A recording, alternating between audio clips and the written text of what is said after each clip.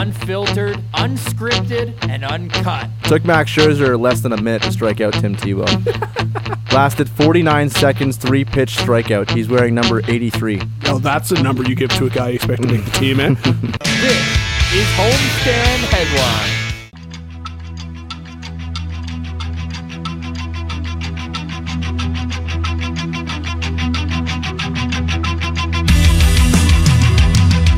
Teeing up homestand headlines on Friday, March 16th. Tyler Kelleher with you, joined once again by Mr. Michael Reeve. And I know you want to get out of here because you want to watch some March Madness and see if your bracket's holding up.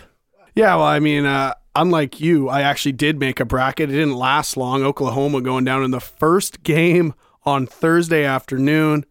My bracket's busted, but, my Elite Eight is still intact, and that's what really matters. I mean, why don't you make a bracket? Why are you not like everyone else?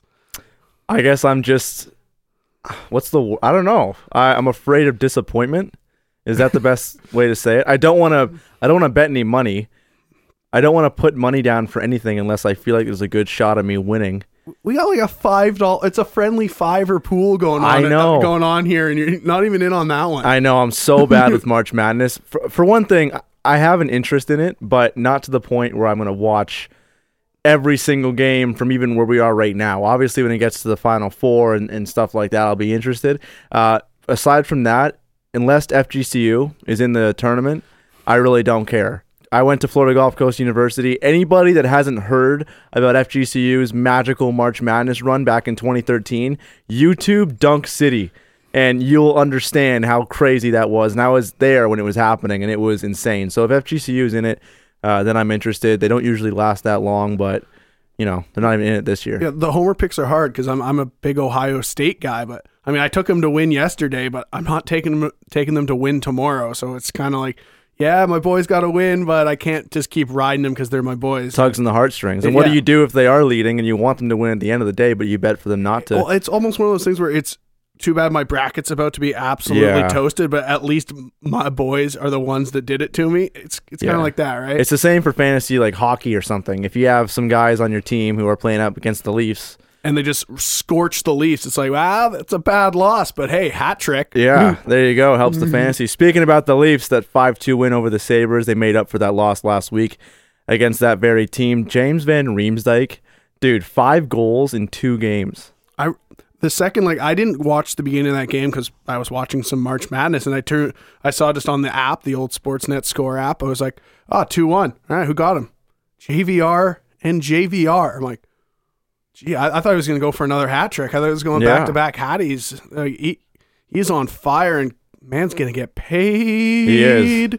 He is. He scores so many around the net, but then his second goal was actually a nice wrister around just behind the hash marks, and it was a pretty good goal. But yeah, he's definitely going to get paid next year. What kind of contract do you think he can fetch in the open market next year? I mean, it's so hard because he's a 30-goal scorer, or he's a 31-goal scorer now, which does set a new career high.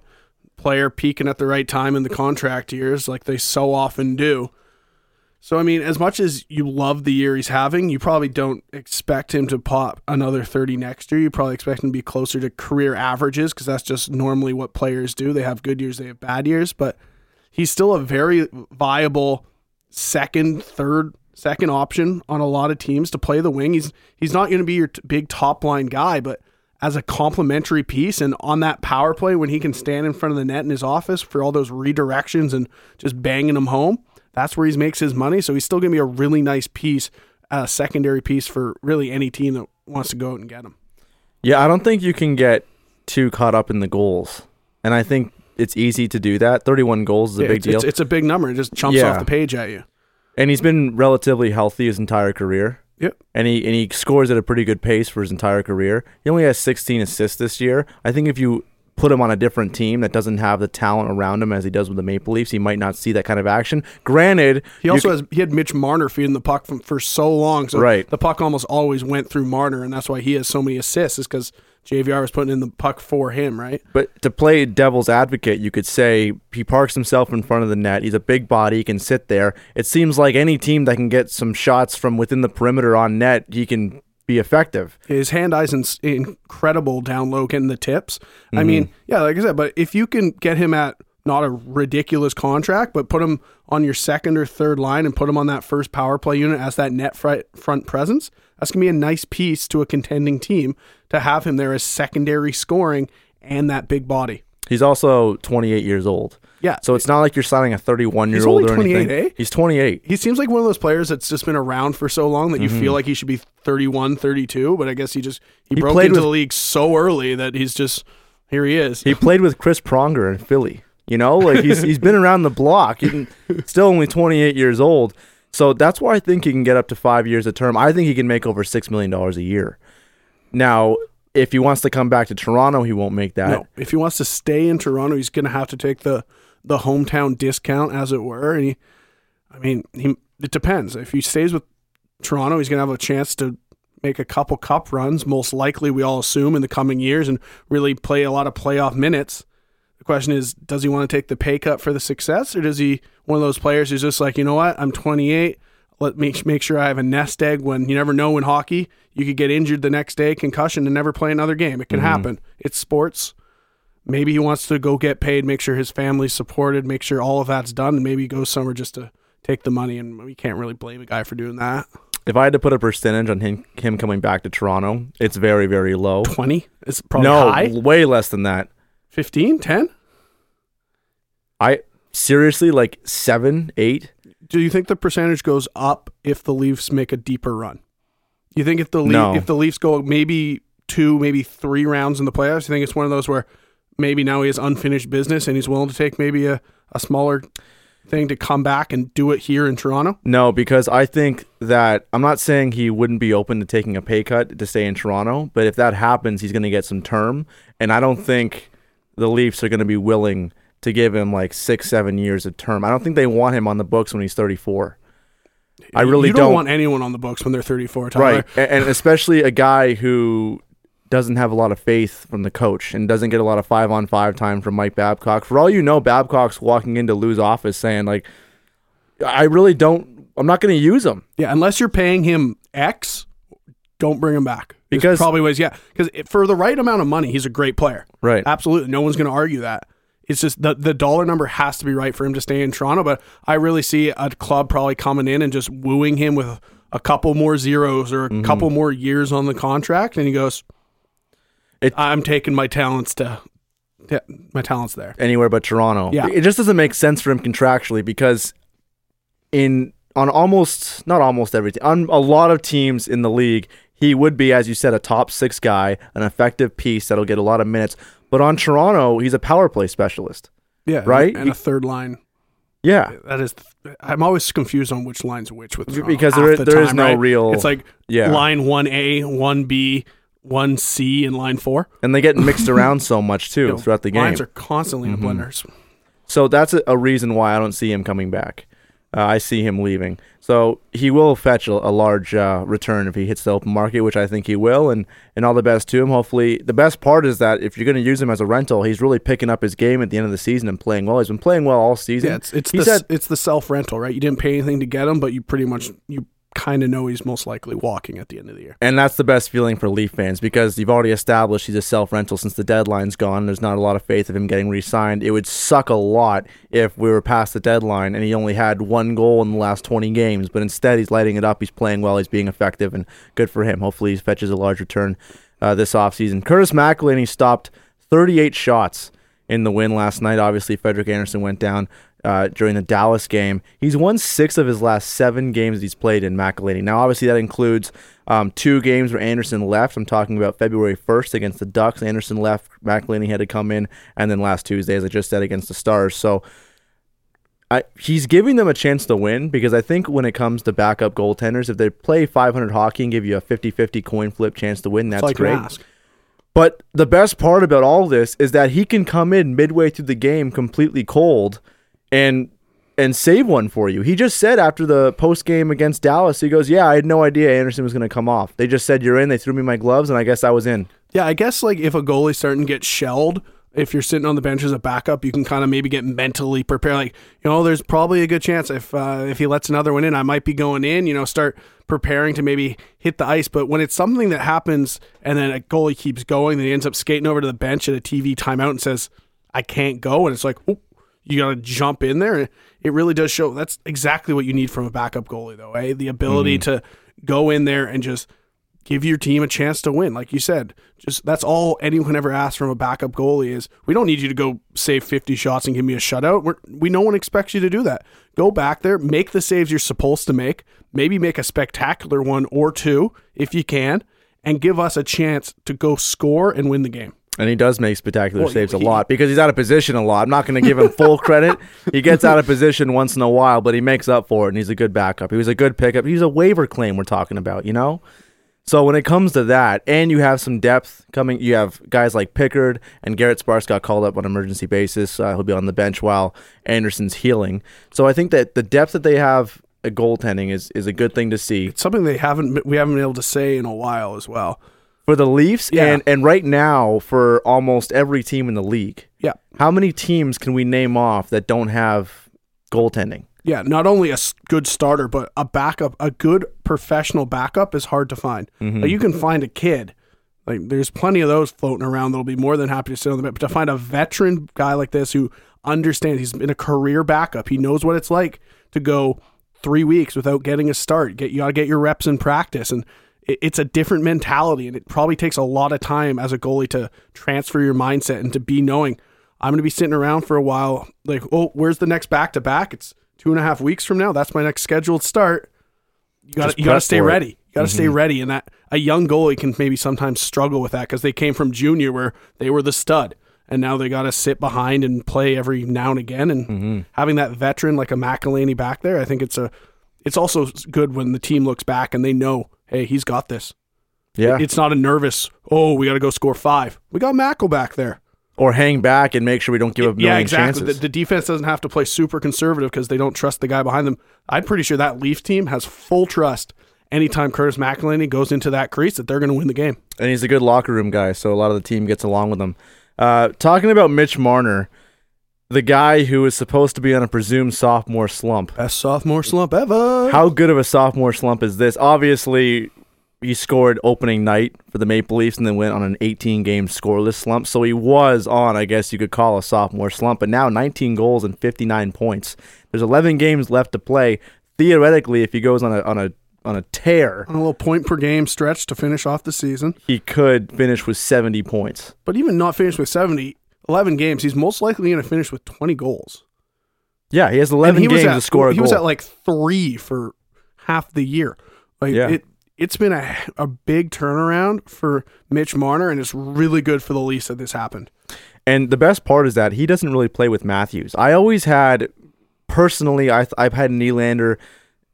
They're even. Marner and Nylander, they're pretty even. But if one had to depart from the team at some point with some crazy hypothetical or conversation, just talking to the bar with your buddy, I thought in my head, I'd probably rather have Nylander. He's got a ridiculous wrist shot. It's insane. Good skater, good vision, and he's a great piece to plug in with Matthews, and he's a possible centerman down the road for the Maple Leafs. I love Nylander. You compare the two. Marner's having a better season, and he doesn't play with Matthews at all. He's hanging around with Bozak and JVR to start the season. Bozak's been abysmal this year. He's got up to 11 goals now. He does. Well, when the season started, did you think he was going to have 11 goals? No, we probably penciled him in to be a 15 to 20 goal scorer. Yeah, he might get there. Maybe. But further in his career, I expect William Nylander to score more than 20 goals in a season. Oh, you expect William Nylander to be a 30 goal. If he's playing with Matthews, then absolutely. Yeah, and the thing about Marner was he's been on different lines so often. Like the second Babcock wants to put the lines in the blender, Mitch Marner is the first ingredient in. It's where am I putting Mitch? It's not, ooh, should I move these guys around? It always seems to be Marner getting the shift. Which line is he playing on tonight? So not only does he's leading the team in points, mostly because Matthews has been on the sideline for so long, but don't take it away from him. He is leading the team.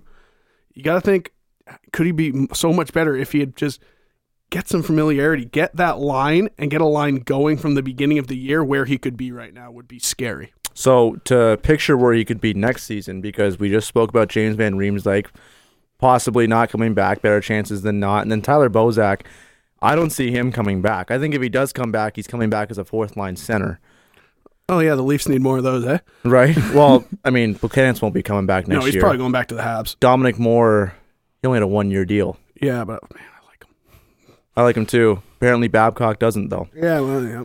So the whole idea of Tyler Bozak, he's a face-off guy. Yep.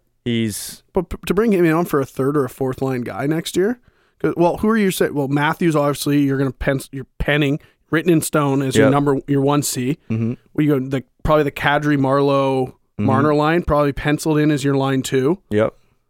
Yeah, I guess it gets a lot more question marks from there because your JVR is most likely going away. Yeah, you're probably losing 2/3 of that third line that we like to call it. We could look at possible free agents, but I don't think they're going to want to be dumping money on another aging player to plug in. I think we're going to the kids. So you're saying like a Bozak plays the third line, like a Gauthier comes up for fourth? Maybe. Like, I think you still do need a little. I mean, I understand Marlowe's a veteran presence, but even if you want to bring up a centerman, you don't want that centerman taking all the draws right away, almost like Matthews, right? He didn't take all the draws in his first year. Him and Nylander did a lot of switching back and forth. If you're bringing a centerman up, might be nice to have Bozak on that line with them, and they can go strong side for strong side, just bring them up into because center's a hard position. I don't think Mike Babcock likes bringing a rookie to that position right away. Well, especially with the rule change with faceoffs, how often do they have to swap out and someone else comes in to take the draw? It happens all the time. Centerman. Every defensive zone faceoff in the playoffs in the third period, you're going to see two centermen on the ice every single time. How many times do you see Zach Hyman going in for a faceoff or Connor Brown? Yeah, it's going to be like every defensive zone faceoff is probably going to be Bozak and Kadri in the playoffs, or Matthews in there too. There's going to be 2 out of 3 almost every defensive zone faceoff. I'm going to have to guess just because you're right. They're getting kicked out so often. You need that reliable guy, and in the playoffs, quick face-off, puck in the back of your net, that could change the tide of a series. Yeah, there's going to be plenty of question marks with the Maple Leafs and what they do to plug in to fix these holes in the future. Andreas Johnsson made his debut on Tuesday against Dallas. He had some pretty good shifts to start it off, and then he had to go into the dark room for a bit, hit his head. I think he got stitches as well, came back, finished off the game. He's a speedy guy. He's a lefty, which is, I think, a good thing. You look at what they have talent-wise. There's a lot of right-handers, so a lot of right wingers. You finally have a left winger to come up, a guy who's got speed. You can plug into your fourth line. Babcock had him on the fourth line. Possibility of him maybe moving up to the third line. And he was a power play kind of guy, too. He's on the second power play unit. So I think he can be versatile, more like a Josh Levo, but a better skater than Josh Levo, a guy who can plug into certain scenarios and can help your team. I'm not saying he's going to grow into anything, but he is having a hell of a season in the AHL, point-per-game pace. He'll probably be a great bottom 6 guy next year maybe for the Leafs. Yeah, because when I think of Kapanen, I don't think of him as a fourth liner. I think of him as a very, very good third liner. Yeah, a third liner that the second someone goes down in your top 6, you just slide him up and no one bats an eye type guy. I think he's the fastest skater on the Leafs. Okay, and his ability to kill penalties is another reason why Mike Babcock is loving him. He's one of those. He's not a one-dimensional player. He can go out there and kill penalties. I'm pretty sure he wouldn't look terrible on a power play either because he's got a nice shot. But you're right, his speed in the PK is amazing. Did you see what Dallas did? They had Ben and Sagan on the penalty kill. Well, Ben has always killed penalties. But Sagan too? Hey, well, Jamie Benn, Victoria boy. I mean, he knows how to kill a penalty. Oh, yeah. Okay. Repping Victoria. Always. Anytime I get to do it. Sagan's from what, Brampton? Yeah. Yeah, you don't care because it's Ontario. Yeah, Vancouver Island, man. Okay. Jamie Benn. How's the weather over there? Better than here. Was it -6 today? Dude, -17 with the wind chill? I walked outside yesterday at like 4 in the afternoon, and the sun was on me, and I was like, man, it's actually nice. I was feeling hot in my jacket. I'm like, maybe it's going to make a turn for the better. Literally 2 hours later, I got back from the gym, and it was snowing. Oh, dude, I hit Tim's on the way to school this morning. My drink was cold by the time I got here. I hit the King Station Tim's there, walked to school. It was like having an iced coffee. Yeah, March 16th. Let's wake up here. Yeah. Let's get it going. It's supposed to be spring in 5 days. Yeah, sticking up with the Leafs right before we move on. Leo Komarov got hurt as well. Bunch of fluke injuries this season. Austin Matthews concussion, he collided with Morgan Riley. Now this injury with Leo Komarov, he collides with William Nylander. It looks a bit like a knee-on-knee. They called it a lower body injury. Babcock said he looked fine after the game, passed all the tests. I don't know how long he's going to be out for. He's a very durable player. Yeah, it's like him and Polak. If you actually see them stay down, it's probably something pretty bad because those players don't normally show the pain or really need help getting off the ice. They'll skate it off. They're proud guys, and so it's always scary when you see a guy like Komarov stay down in pain. And didn't look like he put any weight on the ice when he left either. So, hey, if Babcock says he's okay, maybe just give him a few days of a spell here. Rest up, maybe one game, maybe two.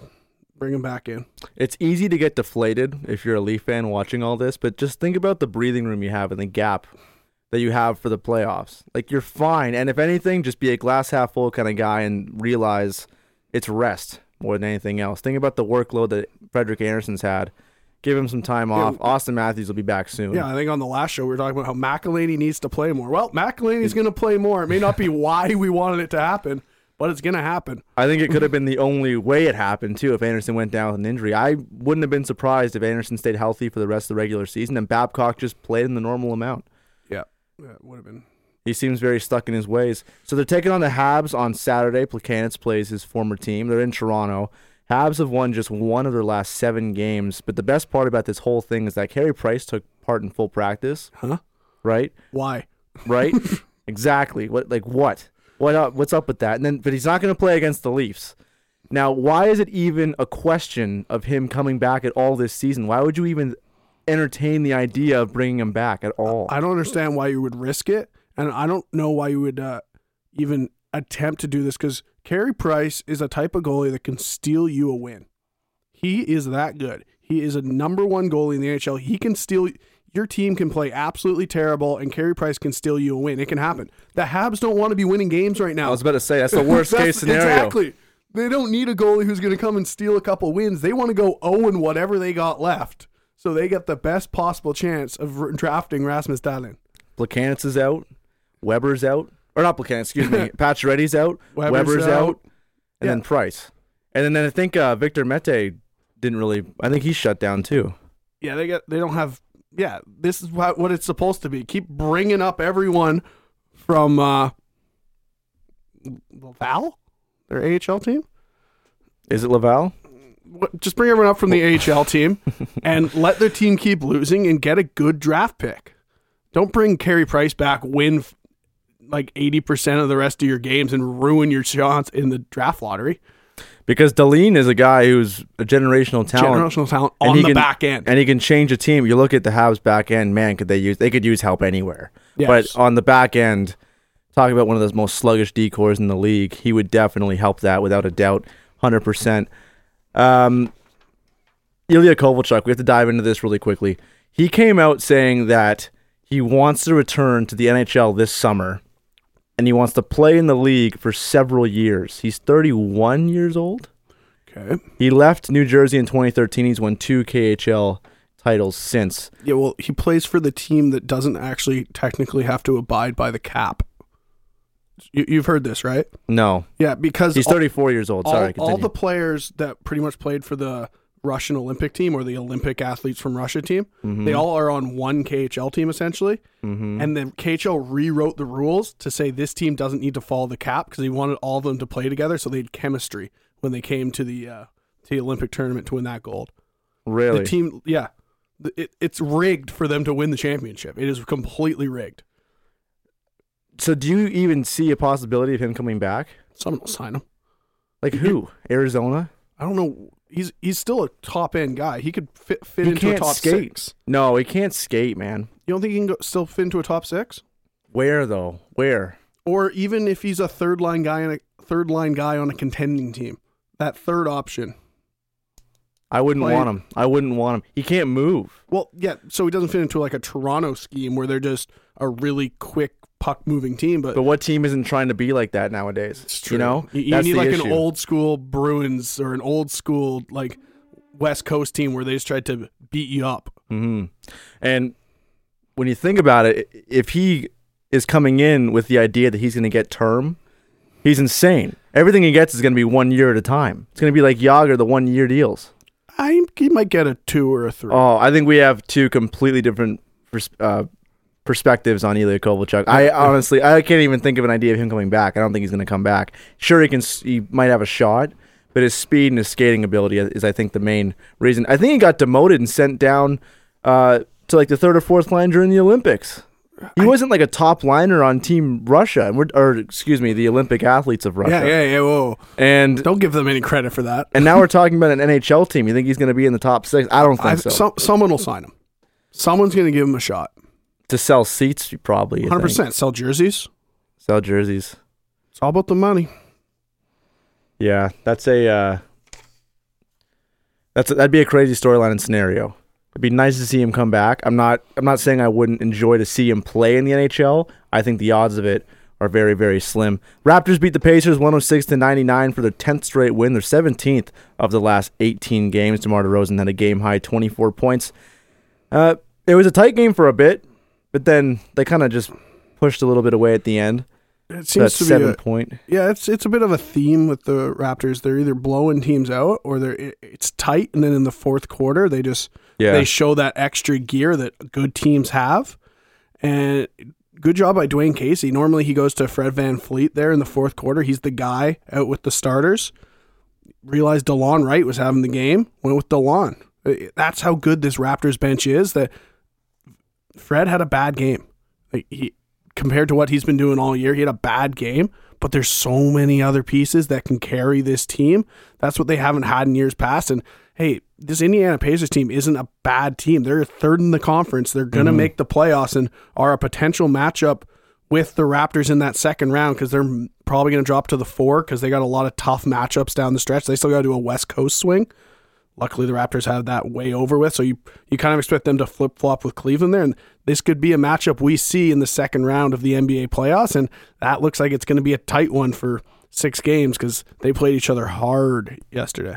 Valanciunas, can't even speak today. Valanciunas had a very good week of basketball. Even last night, 16 points, 17 rebounds. They dominated the Pacers with rebounds last night. Oh, yeah, they were all over the glass, and it's just the faith that, once again, Casey has in Jonas now.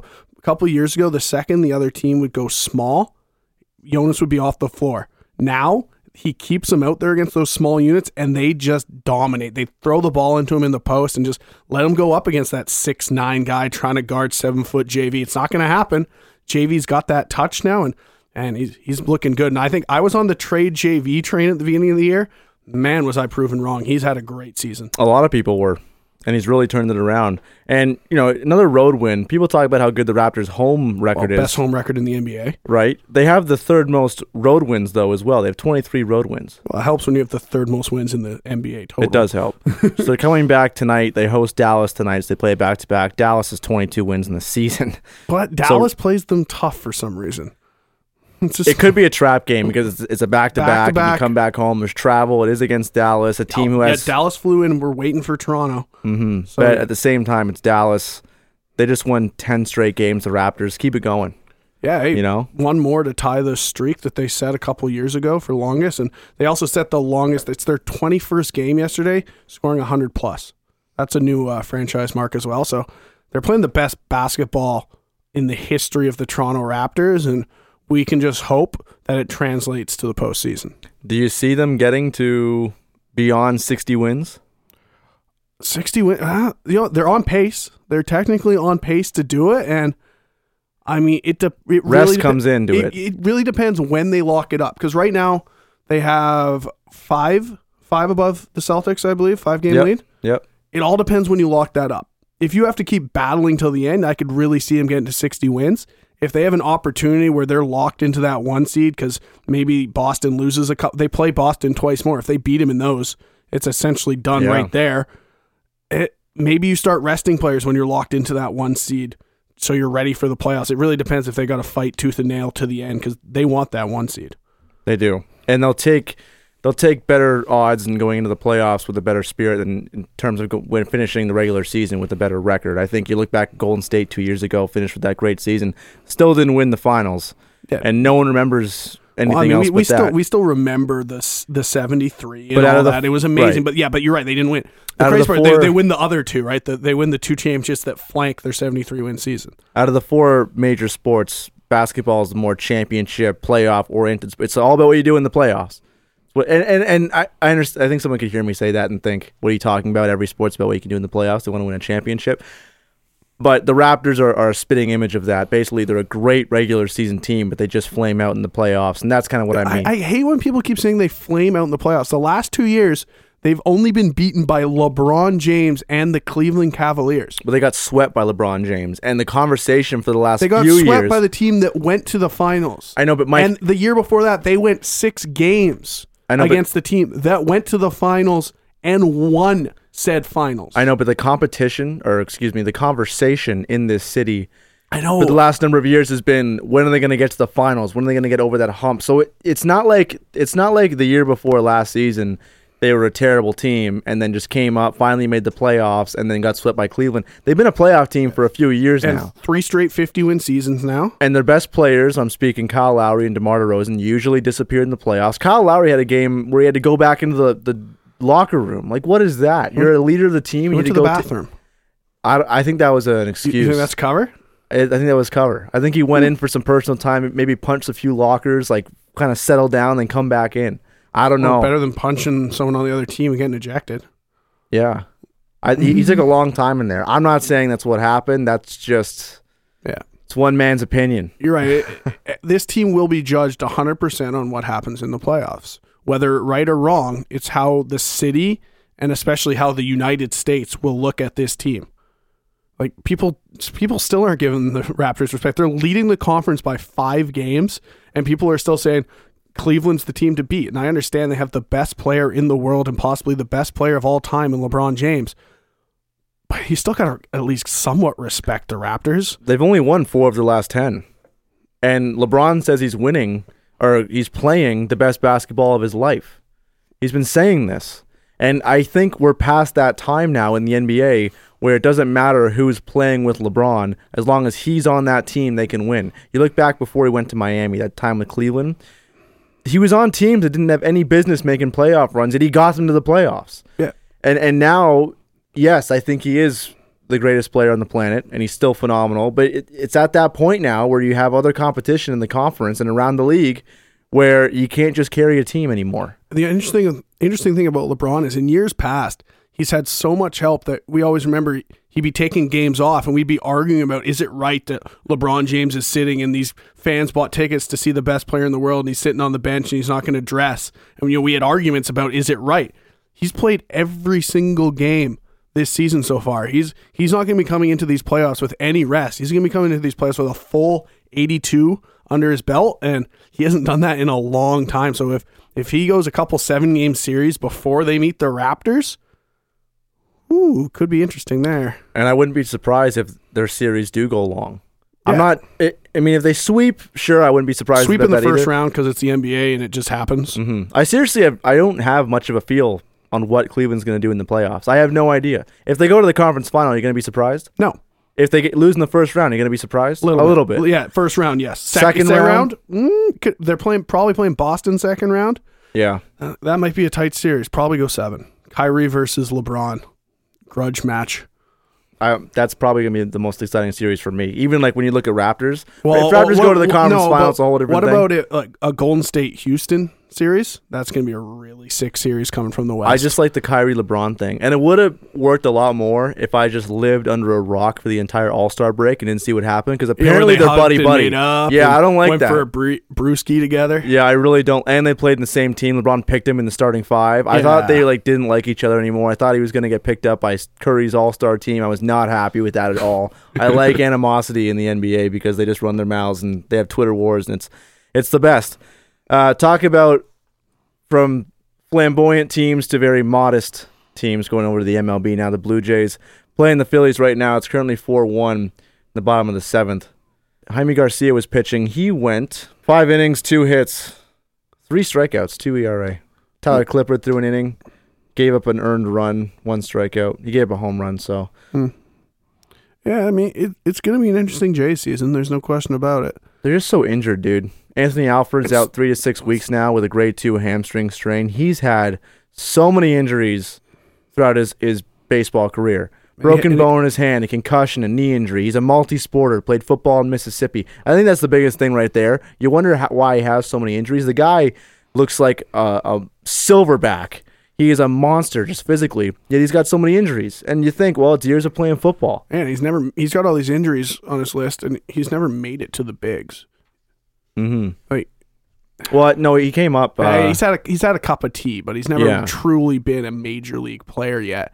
And you got to think teams, especially the Jays, they're looking at that and going, "Is this going to be a guy that is going to be healthy enough for us to take a run with, and us to, hey, this is going to be our guy"? You don't want to say that if you think he's going to be on the DL. You don't need another Tulo and Devin Travis on this team. They have enough of that. Yeah. Troy Tulowitzki's got bone spurs in his heel. Hey, he's done for like a month, right? He's going to miss the first month of the season. He could enter the season on the 60-day DL. Perfect. 60-day. Just a little missed Tulo for 2 months. He came into spring training injured. Who the hell does that? Josh Donaldson's denying a calf injury. No, I love it. Well, you guys ever had a sprain before? No, what was it? A direct bone quote. spur. No, he said it was like a hamstring, like a pulled hamstring or something. Who? Like, JD. He's like, Donaldson. Yeah, he's like, you guys ever had one of these before? It's nothing to worry about. Like, well, then play. Mm-hmm. Clearly, it's something to worry about if the training staff isn't letting you go out. He says he has cramps, and he got dehydrated that one game that he left. Yeah. Who's getting dehydrated in spring training? Someone who's hung over from the night before. And just played 36 holes before they start the game and at 1 o'clock. Yeah, 36 holes with 12 beers. That along with Randall Grichuk, who has a rib injury, Dalton Pompey with his wrist. Who knows what he's going to be coming out. No, that's Dalton Pompey, Dwight Smith Jr., Teoscar Hernandez, and the big football guy you mentioned. That's your starting outfield in AAA. You got to think. The four of them. You think Teoscar should start in the minors? I'd rather see him get consistent ABs until God knows someone in the major leagues gets injured. So who's your outfield for the Jays? You got Granderson, Pilar, and then who? Grichuk. Oh, you got Grichuk over Hernandez, yeah. And then Steve Pearce is on my bench. Yeah. That sucks. It's funny because we were talking about how wide open this outfield was going to be. They did a decent job filling it. Oh, yeah. They did a decent job filling it. Grichuk was the big one. Grichuk was the big pickup, and they got him for not that much either. Yeah. Bruised ribs, I think he's going to be okay. He'll be good to go for opening day. And Granderson, probably a platoon action, maybe with Steve Pearce over in left. And those guys it's an upgrade over what they had in the outfield last year with Zeke and Batista and everyone else that filled in. Ryan Goins was a left fielder for a couple. Everyone played left field, I think, last year on the Blue Jays roster. Darwin Barney played some outfield. Yeah. Marcus Stroman is going to make his spring debut on Saturday against the Canadian national junior team. He had shoulder inflammation. I don't know what kind of test that is, playing against some 18 and unders, the Canadian national team. The cool story out of this is that Braden Halliday, who was the late Roy Halladay's son, he is scheduled to pitch at least an inning in this game for the Canadian junior team. That's a pretty cool story. Absolutely. He was born in Toronto during Halliday's stint here back in the day, and he had the choice. He chose to play for the Canadian junior national team, and I think that really shows how much the Blue Jays had an effect on that family as a whole for Roy Halladay. And I think it's just he had to pitch in this game. The second you heard he was going to play for the junior national team, you had to see him play for it, just because it's such a great story. And even if he gets absolutely smoked, I don't even care if he gives up 18 home runs in an inning. It's still going to be a great story just to see him out there, see the Halladay name on the back of a jersey, even if he is pitching against the Blue Jays. It'd be nice if he went 3 up, 3 down, though. Oh, it would be so nice. Someone's got to tell those batters who go up against him, hey, miss. No. Strike out. No, I don't think he would like pay that. Him off. Yeah, he wouldn't. He Man, wouldn't like it. What the hell was it? Space Jam. When Michael Jordan's at the plate and the catcher's like, "Don't swing, and it was like a curveball like in the dirt. And then he's like, swing at this one. And he's like telling him to swing. Get stuff like that. That'd be funny. Moving on to Tiger Woods to finish off the show. He had such a good start on Thursday at the Arnold Palmer Invitational. 8-time winner at Bay Hill. Finished 4 under. He's currently 1 over through 8 holes. Bryson DeChambeau and Henrik Stenson are done for the day. They're tied for the lead at 11 under. And then from that point on, Rory McIlroy's 5 under after his second round. He started the season terribly at the PGA. He started off on the European Tour playing in Dubai. Had a pretty good stretch there. He almost won 2 weeks in a row. And then he came back to the States to start off his PGA Tour season, and he hasn't had such a good start, but playing a lot better today. And this week, So from Tiger Woods' point of view, he's sitting 8 shots back. He still has the back 9 to play today, but he's getting reps. It's a steep hill, and you're right. He's getting reps, and the tournament. Any tournament right now is loving when they hear the name Tiger Woods is going to be entered. Golf the channels stats are loving it. Everyone is loving that Tiger is back. Especially, even the other competitors are probably loving it because he's not fully back yet. He's not winning tournaments yet. He almost did, though. He almost won, but he hasn't won yet. So not only the other golfers are getting all the extra exposure because Tiger's bringing in all these eyes, but Tiger's not winning it. It's not where Tiger has all the attention and he's just winning tournament after tournament and no one has a chance. It's, oh, look, we got the best ratings in the history of an event for Golf Channel, their pre-show. But Tiger didn't win, which means other people got mentioned as well. And yeah, but no one cares. Like Paul Casey won at Valspar. No one cares about Paul Casey. That was last week, and half people have already forgot his name. Well, golf fans know who Paul Casey is, Yes. but the best part is that Casey won in like a Tiger-esque fashion. He was way down, and he teed off early. Sunday. He shot like a 6 under. He shot 6 under, I think, in the final round, and came sat back in to the win. clubhouse. Yeah. Now, usually in Tiger's heyday, he would have gone back. Tiger shot a 70 or a 71. He was the only player to shoot under par in every round last week. It's pretty good. Not bad. Also, out of the top 7 who finished the tournament, he had the second worst round on Sunday in the top 7. Yes. So he didn't do what he usually does on Sundays. That red shirt wasn't working for him. It wasn't working for him, and it sucks because we were talking about this before it started, who would win, and you said you have the whole field over Tiger. I'm not saying I had Tiger to win, but I'm saying you're crazy to not think of him as a factor. And he was hitting his irons so well all week in Tampa, and he was putting well too, but then on Sunday he just couldn't hit his irons close, and he wasn't making any putts, and it looks like it's happening today as well. He's not driving it as well. His iron play isn't as solid, so it's affecting him. I think the winds are also picking up too at Bay Hill, but we're going to follow him and see how he's doing, and hopefully... Weren't you telling me he's the favorite for the Masters now? The Vegas has his best Vegas odds. betting favorite? Because people that gamble just... They love it, eh? Yeah, They're eating it up. So when Vegas has the best odds for somebody, all the bettors just pump all their money into there, and they put it all on Tiger, and the bookies... They reel in more money. Yeah, same thing with the Leafs in the beginning of the season when they were favorites to win the Cup the first month of the season. It's the same thing. Doesn't mean they're actual real, like they're going to win. We'll see who the favorite is on Wednesday before. That's the Masters? Let's see what Vegas has as their favorite on the Wednesday right before the tournament. I wouldn't be surprised if Tiger finished with like a top 8 this week. This week? Mm-hmm. This week. Well, for Masters? I thought you were talking about this week. Yeah, this week, top 8. Something in there. He still has the back 9 to play. If he has to play well in the par 5s, that was his bread and butter in his prime. If you have... he's 8 back? Is he making the cut? Oh, yeah, he's making the cut. He's T17 right now. Oh, there's a big gap on the leaderboard. He's still 3 under on the tournament. Oh, yeah, because you look at the leaderboard, you have 2 guys at 11 under, and then someone at 9 under, and then it's 6 under, and then down from there. Okay, yeah. So, yeah, it's not like there's a spread. Yeah, there's not like 7 guys at 10 under. I hear he's 8 shots back, and I'm thinking, ooh. Yeah, and most of the guys had already done their rounds who are ahead of him, so he still has to finish his round. So he still has, some ground to make up. In terms of the Masters, I wouldn't be surprised if he contends. He knows every single thing about that course. He knows every blade of grass on that course.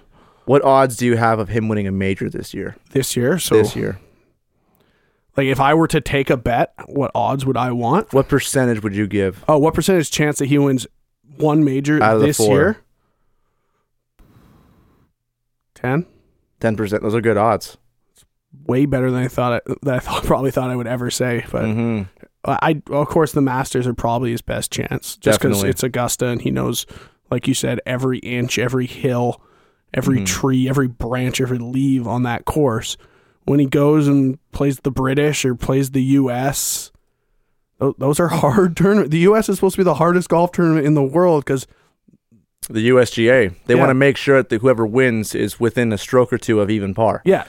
I don't know if that's a tournament maybe in Tiger's wheelhouse at the current moment, especially because that was the last major he won, baby. Off the tee doesn't seem to be the best thing in his repertoire right now, and you have to be clean off the tee to win a U.S. Open because the rough is extremely unforgiving. Mm-hmm. I mean, you won one on a torn or a ruptured ACL. Yes, it's your favorite story. You tell because you it's one you of mentioned it every week, Mike. It's one of the greatest sporting stories of all time.